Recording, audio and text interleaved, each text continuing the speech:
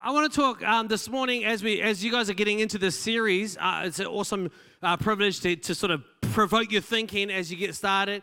Hopefully, the Holy Spirit uses what I've prepared to speak into your heart in a way that's transformative. There's a lot of stuff you can listen to. There's a lot of resource that's available, but it's the transformation of God's Word as His Spirit moves in us. It's that transformation that's going to make a difference in our life. Here's an example. How many people know you should eat 5 servings of fruit and vegetable every day? It's irrelevant that you know that, isn't it? How many people know that you should sleep minimum 7 hours, up to 8 hours every day? Some of you need to sleep 9 hours a day. How many people know that? Is it relevant that you know that, though, isn't it?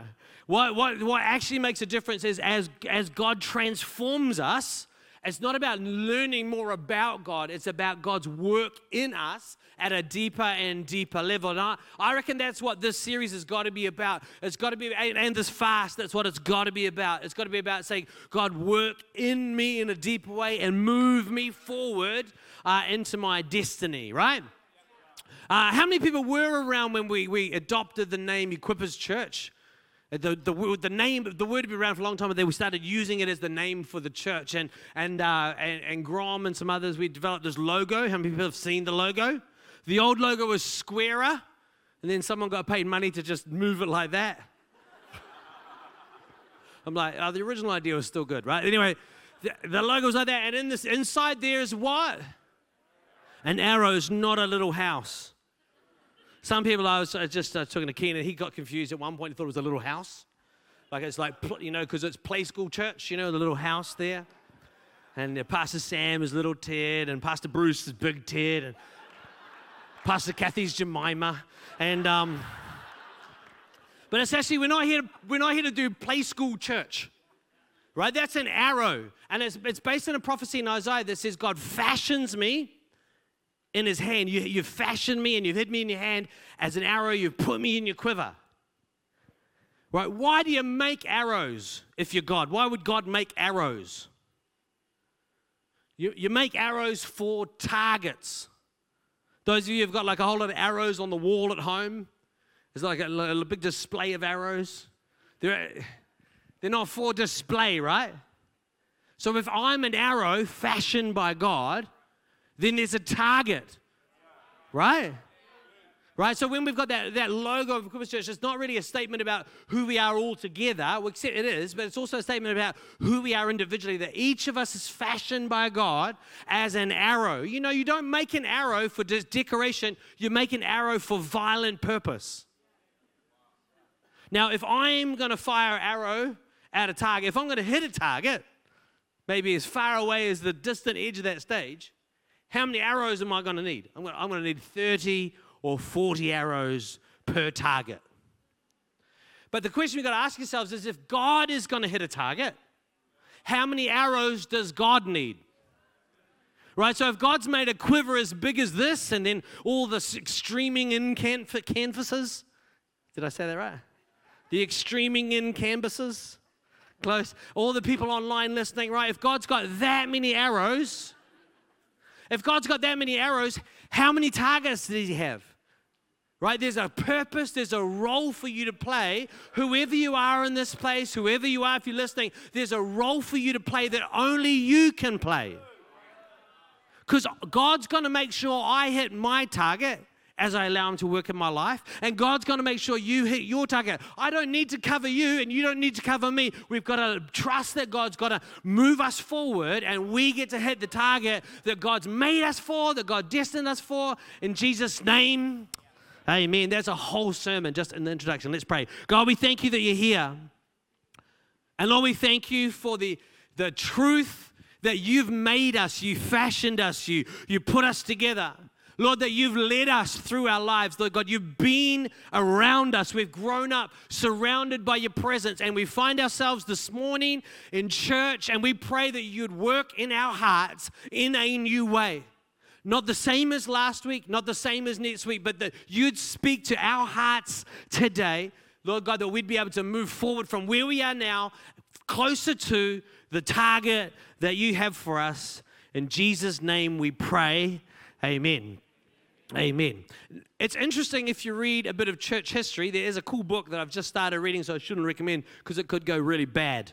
But the front of it's been amazing. It's called Dominion. It's by a guy called Tom Holland, and he's a historian. I don't know if he's a Christian, but he's really interested in church history. He writes a lot of some crazy things. I follow him on Twitter. I don't actually follow him on Twitter anymore because I've turned off my Twitter account because there were bad things were happening on the Twitter account, so I've turned it off.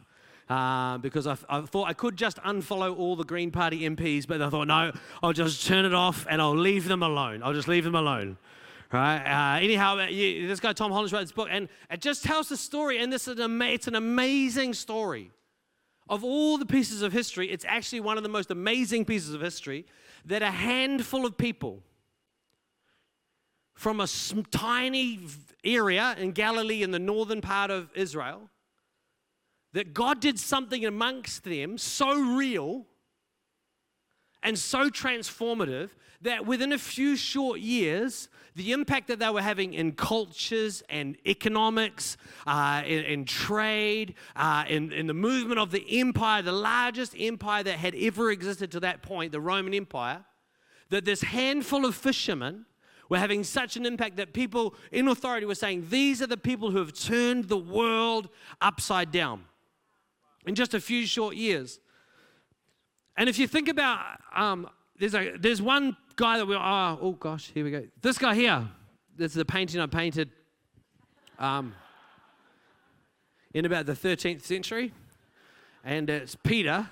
It took him a lot, he was getting bored, you can see he's getting bored. He's like, Jordan, how long is this oil painting gonna take? And I was like, mate, you know, a masterpiece is going to take some time. Anyway, I downloaded it this morning from the internet. And Peter is like in the middle of the story, right? He's in the middle of the story. And for Peter, his journey begins when he starts to follow Jesus. So he was a fisherman. He was running a 2-boat operation. So he's reasonably successful.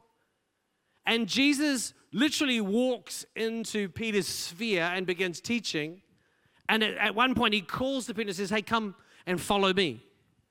And for many of us in the room, that's where everything had changed for us, or began to change for us, is where God actually just appeared. Jesus just appears in our circumstance, whether it was when we were a teenager, or whether it was last week, or wherever it happened for you. God sort of just makes himself real in your space. And you feel this draw just to follow God, right? It's actually a little bit hard to explain, other than the fact that we suddenly saw that this guy Jesus was real, and then we felt like we should engage. We felt when you feel like maybe I should respond, put my hand up.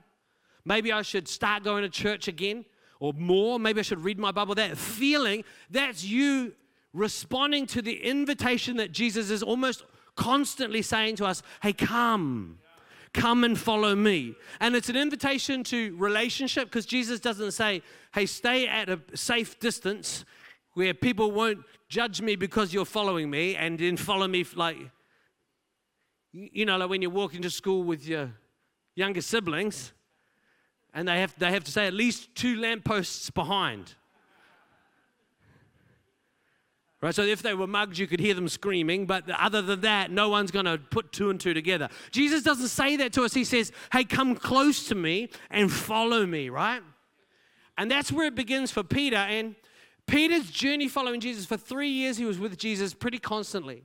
He heard Jesus teaching. He saw Jesus do amazing miracles. Peter himself, and sent out by Jesus, did these amazing miracles.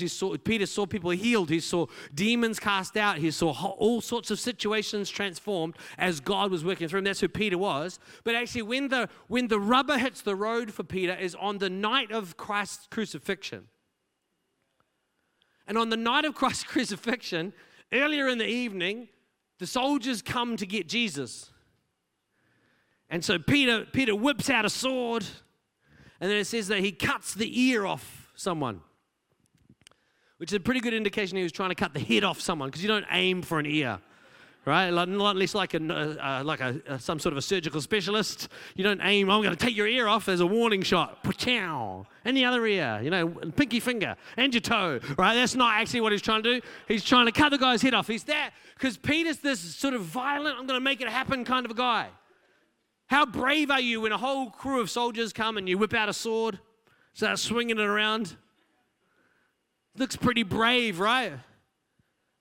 But a few hours later, a group of people standing around a fire, and they say to Peter, you've got a bit of a funny accent. Are you from Galilee as well? He's like, no, it's not me. And then someone else says, no, surely I've seen you following that Jesus guy who they're crucifying. I've seen you following him. Peter's like, nah, it's definitely not. I don't know. I don't following him. And then a little girl, slave girl, says to Peter, yeah, no, you're definitely a follower of Jesus. And Peter swears and says, I don't even know him. But that's on the night of Christ's crucifixion. Fast forward from there, from a moment of complete failure, from a moment of brokenness, it says that as soon as he realizes what he's done, it says he just goes away weeping. He realizes he's denied this guy Jesus, who was the guy who called him in the first place. And then from this moment of complete failure and brokenness and weakness, fast forward, Peter leads this new thing, the church. God chooses Peter to lead it.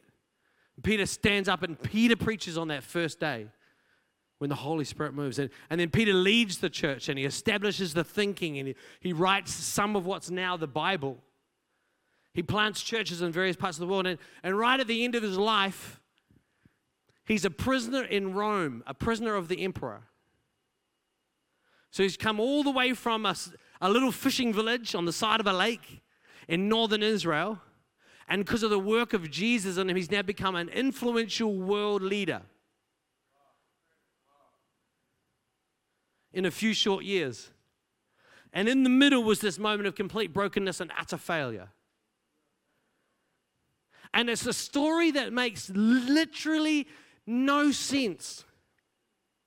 The whole story of the early church makes no sense to historians. It's literally not like any other historical movement.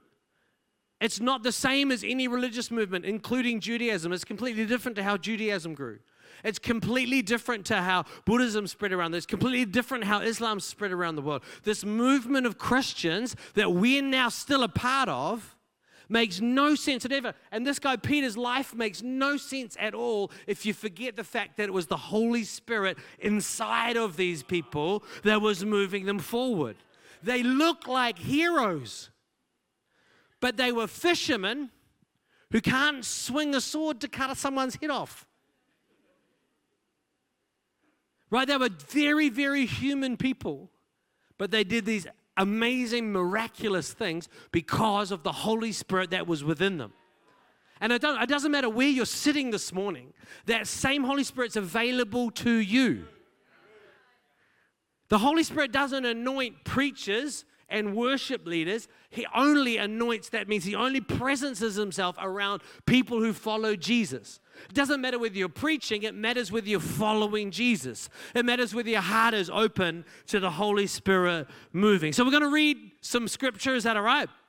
Because it's church, so it's totally appropriate. So it says this in Acts chapter 1.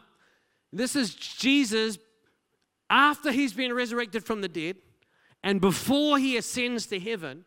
And he says this, he was eating with them and he said, don't leave Jerusalem. So don't go and start doing what you're called to do, which was to preach the gospel into all the world. Don't start doing it. Don't go until the Father sends you the gift that he promised. As I told you before, John baptized you with water, but in just a few days you'll be baptized with the Holy Spirit. So baptism is this idea of being immersed, pushed under, or dunked, is what the Greek sort of word means. And they used it particularly in terms of the process of dyeing fabrics. Not fabrics dyeing, they're already dead. But changing the color. Yeah? So what they would do is they would immerse the fabric in the liquid color, and then the fabric would come out what? Transformed. Now think of this in the ancient world. This was the equivalent of magic. You take something a certain color, you put it into the water, and it comes out a different thing. Particularly if when you add to that in the ancient world, the type of color denoted the value of the person wearing that color. Certain people of certain station could only wear certain colors. So this whole idea of baptism's got this idea of we're immersed into Christ. That's what's symbolized as we go under the waters of baptism next week, right? And then we come out transformed, not just externally as in a change of color of a fabric, but the value and the position, the station, the nature of who we are is transformed in that process. So when Jesus is saying, John baptized you with water, you've already had that transformation of repentance and following. Now you're going to have this transformation of fire. Now, is that what it says? I'll baptize with the Holy Spirit. In some translations, baptize with the Holy Spirit and fire. Right? We're not doing that next week. It's just going to be a water baptism. So but the ascension of Jesus is just a heading. It's not part of the Bible. So when the apostles were with Jesus, Jesus didn't just say, there was no narrator. The ascension of Jesus. When the apostles were with Jesus, they kept asking him, Lord, has the time come for you to free Israel and restore our kingdom? And he replied, the Father alone has the authority to set those dates and times. They're not for you to know. But you will receive power. Everyone say power. You receive power when the Holy Spirit comes upon you, and you'll be my witnesses, telling people about me everywhere, in Jerusalem, throughout Judea, in Samaria, and all the way to the ends of the earth. After saying this, he was taken up into a cloud while they were watching, and they couldn't see him any longer. So these are the very last words Jesus says. You'll be baptized with the Holy Spirit, and then you receive power. And that the word power is this idea of explosive power. It's the idea of like a chemical reaction and exploding power. The Greek word that's there translated as power is the word dunamos, which is the same root that we get the word dynamite from. It's that idea of it's not like gradual force. It's a different power. It's that explosive power. Make sense? Right? You'll receive that sort of power when the Holy Spirit comes upon you, and then you're able to do what God's called you to do. Then you're able to hit the targets that God's called for you to hit, right? Then he goes to heaven, they can't see him anymore. In the next chapter, it tells the story of this Holy Spirit's arrival. This is the gift that God's promised, and it says, on the day of Pentecost, all the believers were meeting together in one place.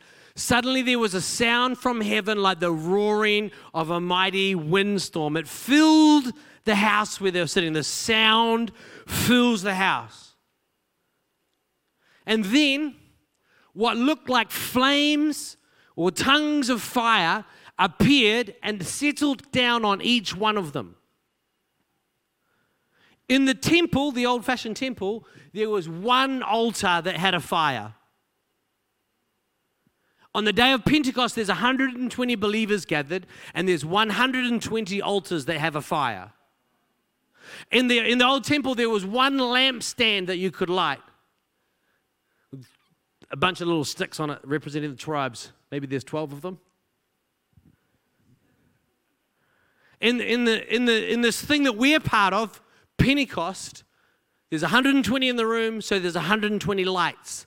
There's 120 fires because there's 120 altars because there's 120 agents of God's transformative power in the room. There's more than 120 people here, but when the Holy Spirit moves in here today, as we worship, as we pray, there's more than 120 lights. There's more than 120 fires because there's more than 120 arrows. Because if you've got a target to hit, you've got to have the power to fly.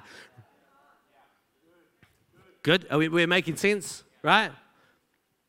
Everyone present was filled with the Holy Spirit, and they began speaking in other languages. The transformation of how you talk is one of the first things that happens when the Holy Spirit's at work in you. Because how you talk is your single most important power that you have as a human being. In fact, it's one of the only things that makes you different than the chimpanzees. The other thing is that chimpanzees eat a vegetarian diet mostly, right? That's the big difference, right? That we talk and we also eat meat that we cooked. Those are two really important things, right? But the Holy Spirit transforms how these people talk, and they become more powerful as a result of that. And as the Holy Spirit gives them that ability to transform how they talk. At that time, there's this massive crowd of people visiting Jerusalem. When they heard the loud noise, maybe they heard the wind, maybe they heard all these people talking, exalting God, they were bewildered. They came running, and they were bewildered to hear their own languages being spoken by the believers. And so if we're going to understand the history of the church, if we're going to understand the nature of the church, if we're going to understand what Peter's life was, and if we're going to understand what our life is, we have to understand that this is the thing that turned Peter, who was bullied by a little girl one night, into this new guy, Peter, who straight after this steps up and preaches the gospel. In the same city where he denied Christ, a few weeks later, he stands up and preaches to a vast crowd where 3,000 people become Christians. And he goes from being a fisherman in a tiny town to being a leader who was so dangerous to the empire that they had to crucify him in the middle of Rome. That's the sort of transformation that's awesome. End result, maybe, anyway, talk about that another time. But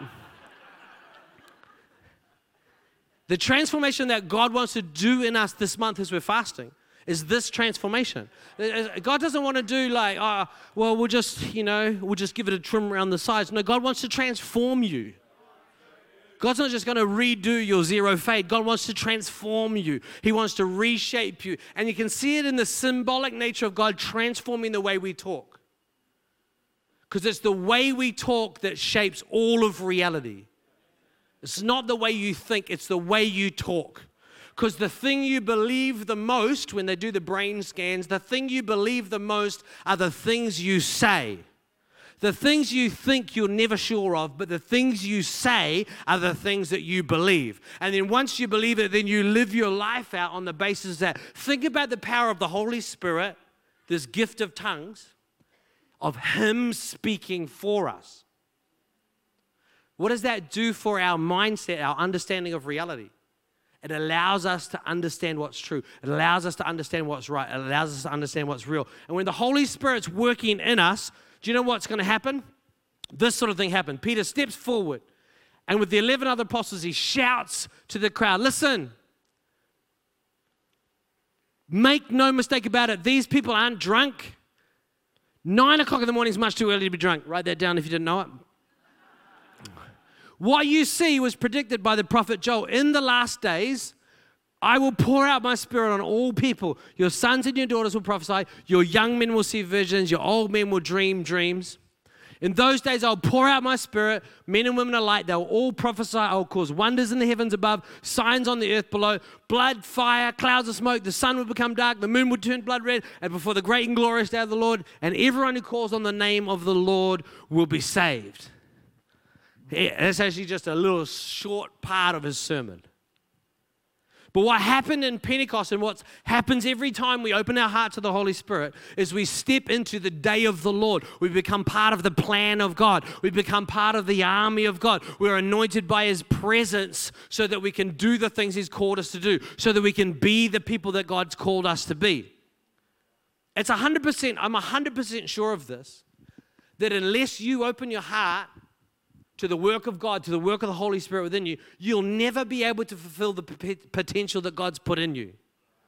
Unless you allow the Holy Spirit to work in your world, you'll never know what God could do in you, because it's the power of God. This is how He does it. He fills you with His Spirit. That's what transforms us from the inside out, so that we don't have to pretend. We can just be what God's called us to be.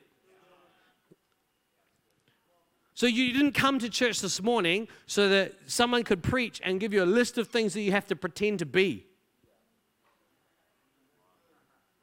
Or you have to pretend to be, you have to pretend not to lie, pretend not to kill, pretend not to swear. Right? No, what we're doing this morning is we're gathering together to pray just like these early believers. And we're believing for the Holy Spirit to move this morning. Because last week's finished, we need to get ready for another one. There's things in the front of us that we've got to face up to and deal with. And you've got to face up to your targets, and I've got to face up to my targets. We don't get to do it as Equippers Church Tomorrow, I have to go to work and stand by myself in front of whoever I'm teaching and do the job. Tomorrow morning, you have to get up and get your kids to school.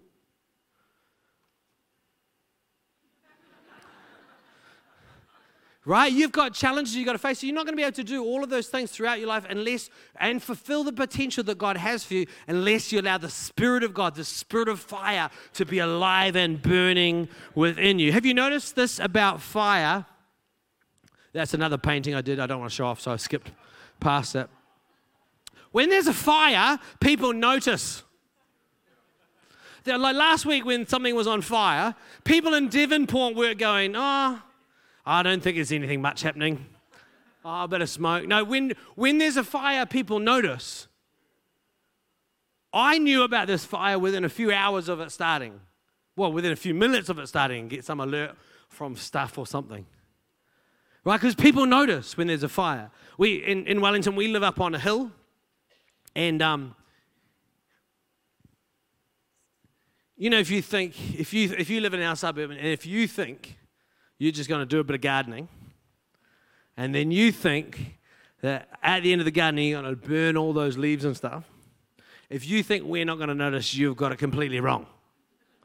Because we have binoculars ready, right? If there's a whiff of smoke anywhere, a certain person in the house will get the binoculars.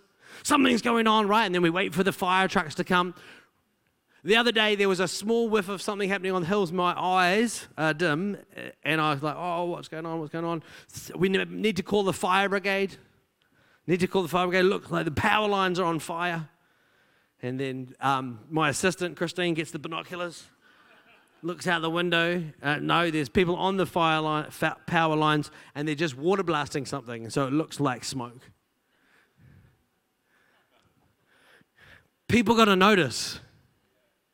People notice when God's moving. People notice when something's on fire. It creates a tension. In this story of Pentecost, all the people came running to see what was going on because God was moving. So much of our effort to reach out to other people has got to begin by allowing God to work in us. You don't have to put up a sign saying, when your house catches on fire, you don't need to put up a sign outside saying, this house is on fire.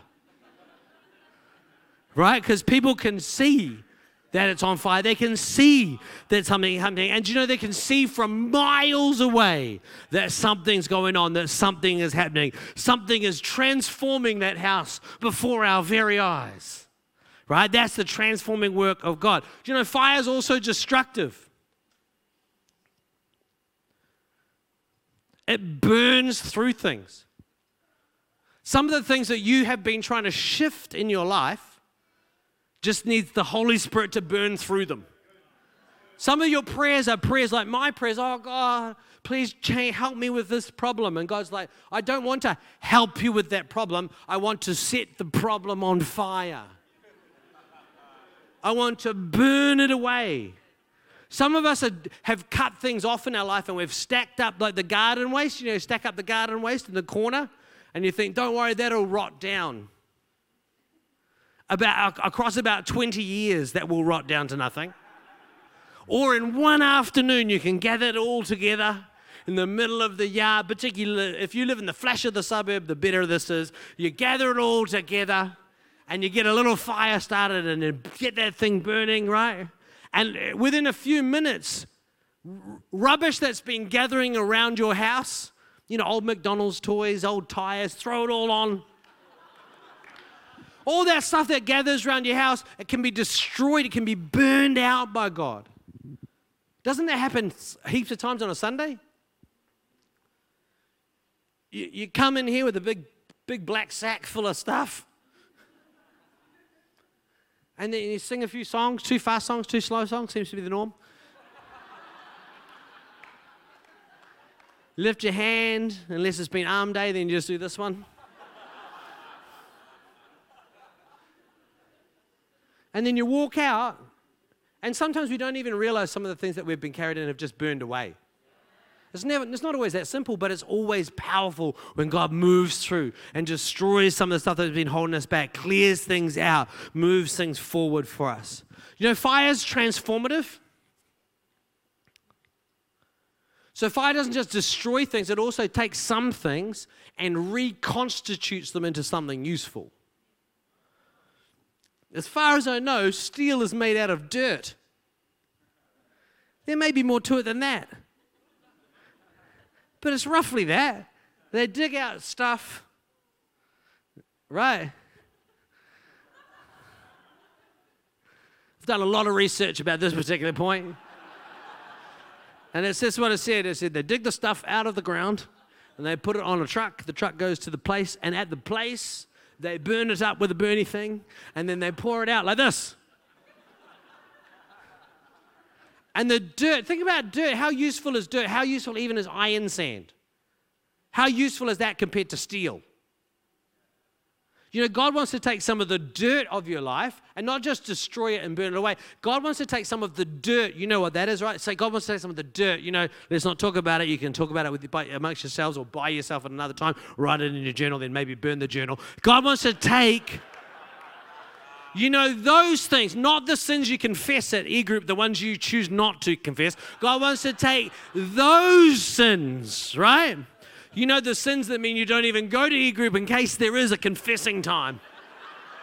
Just so you know, we don't do a lot of confessing in E-group. That's just, these were jokes, right? If I say anything that seems weird, it's a joke. But God actually wants to take the dirt, dig it out of the ground, put it on the truck, take it to the place, and at the place, burn it up, but not just burn it away, but reconstitute that dirt into something like steel, something that he can build with, something that's hard, something that's sharp, something that's useful as a weapon. Do you know fire is attractive? Here's a group of people sitting around a fire.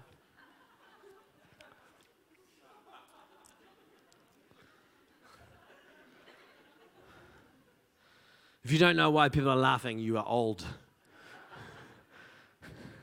Or you're young and you don't care about Fortnite anymore. The reality is this.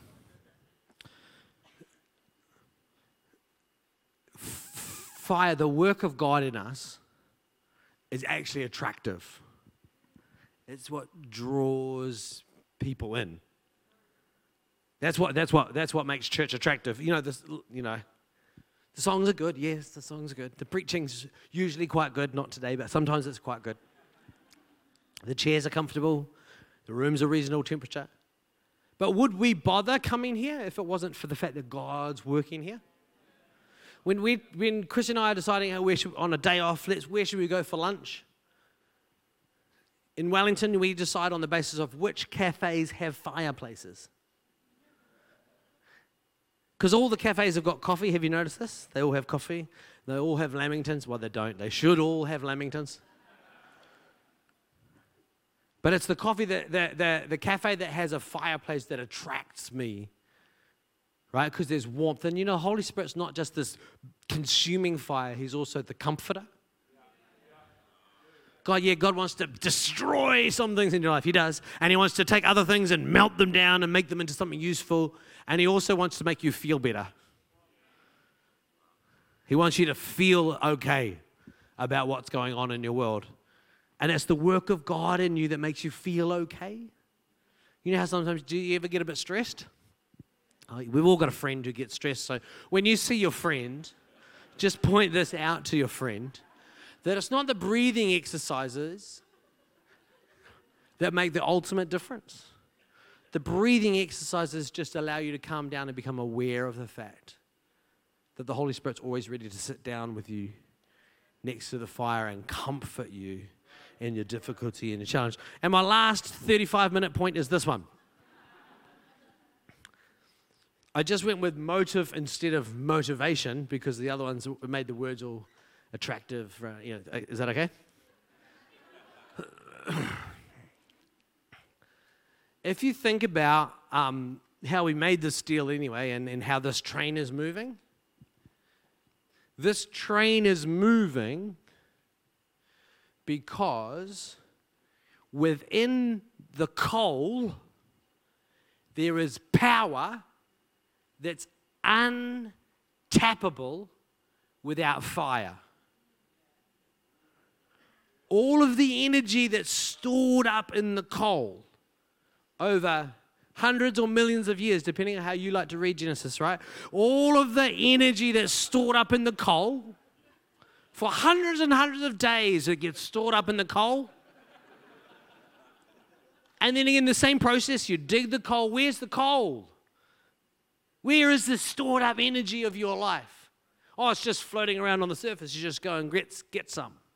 No, unfortunately, all the good things have to be dug up from underground.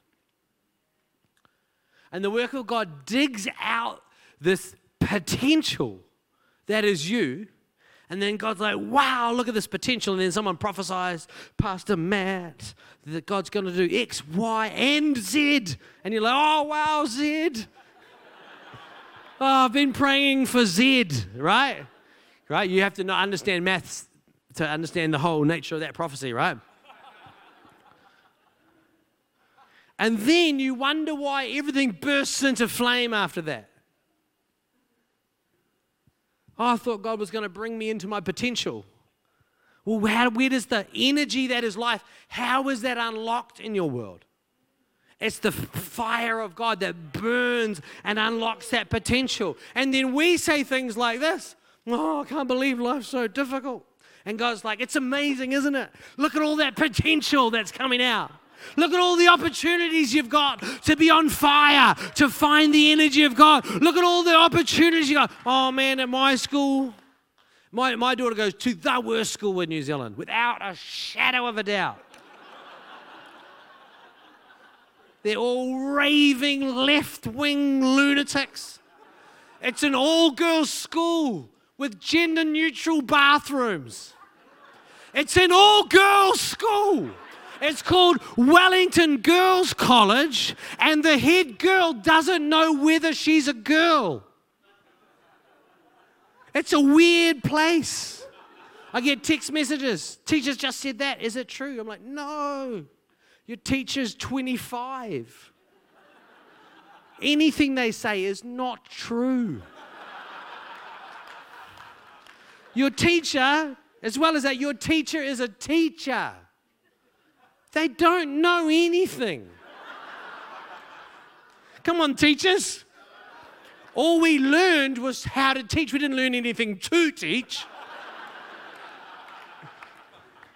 Your teacher's 25 has done, literally, she's done no research. She's telling you things she's heard. But what an amazing opportunity for the potential of God to be unlocked in my 16-year-old daughter's life. She was having trouble organizing her study time around all the podcasts she has to listen to on a daily basis. Ben Shapiro, Candace Owens. She's got to listen to all these people. Why? Because she's got to unlock something within her to deal with the spirit of the age that she's growing up in. In the confusion and the challenge of being a 16-year-old girl at Wellington Girls High School, we were freaking out. We need to go somewhere where there's a Christian school. Do you know what? I've taught in Christian schools. They're all so terrible. It's in the name. It's in the name. School. If it's called a school, it's a bad place. Oh, I need to find a better workplace. Do you know the thing about workplaces? There's always other people there. Do you know the thing about other people? Let's not talk about it. It's too scary. The reality is there's always these opportunities where God wants to unlock potential, but sometimes we're just coal. We've got all this potential and we're just coal. And God's like, wow, brilliant. Look at this room full of coal. So much potential. Jim used to say this all the time about the interns. Oh, they've got so much potential. One of the other leaders said one time, I don't care about potential. I want something to get done. This was at a different church, so... This is when I was attending Life, and I tell you what, the interns there. Anyhow, yeah. If you want, I will one day write a book about interning with Jordan Smith. I've got a lot of really entertaining tales to tell you. Yeah. Anyhow, those are my points. I've done them all. Is that all right? I'll just recap them because I can. Fire, it gives us motive, power. It's attractive, it's transformative, it's also destructive. Don't forget that thing about God is real big. He does like crushing things. It's also noticeable. If you're like, I just don't know if God's working in my world, if you just don't know if He is, do you know what? He's not. If God's working in your world, you'll notice. But here's the trick. If God's not working in your world, do you know whose decision it is, whether He is or not? We're not waiting on Him. It's about us. The tricky part is this, but the first bit, we humble our... It's hard to even say. We humble ourselves. Sometimes it's even helpful to say it out loud. This thing, say, I'm not God.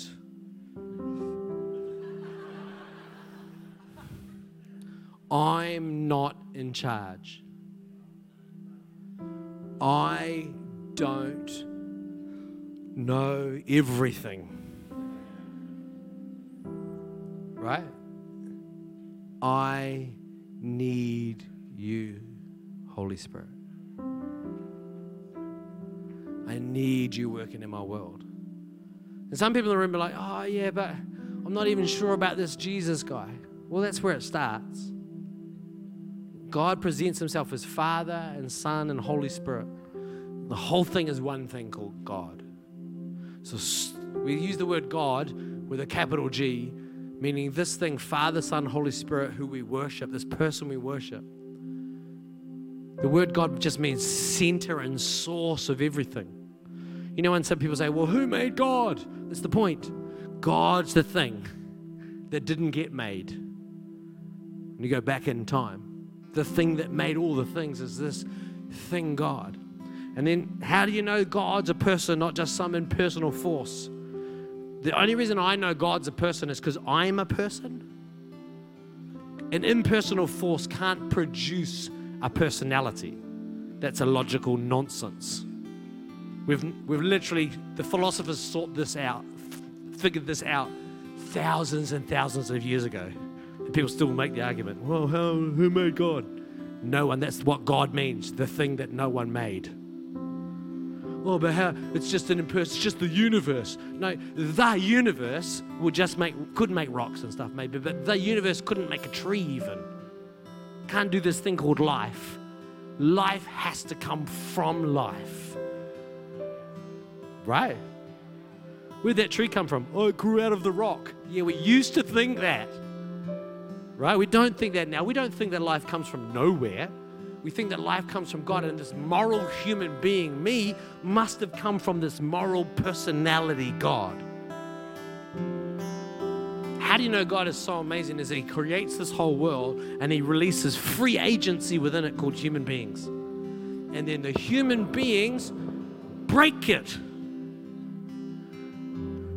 And then God sacrifices His own self for the redemption and the reorder of that world.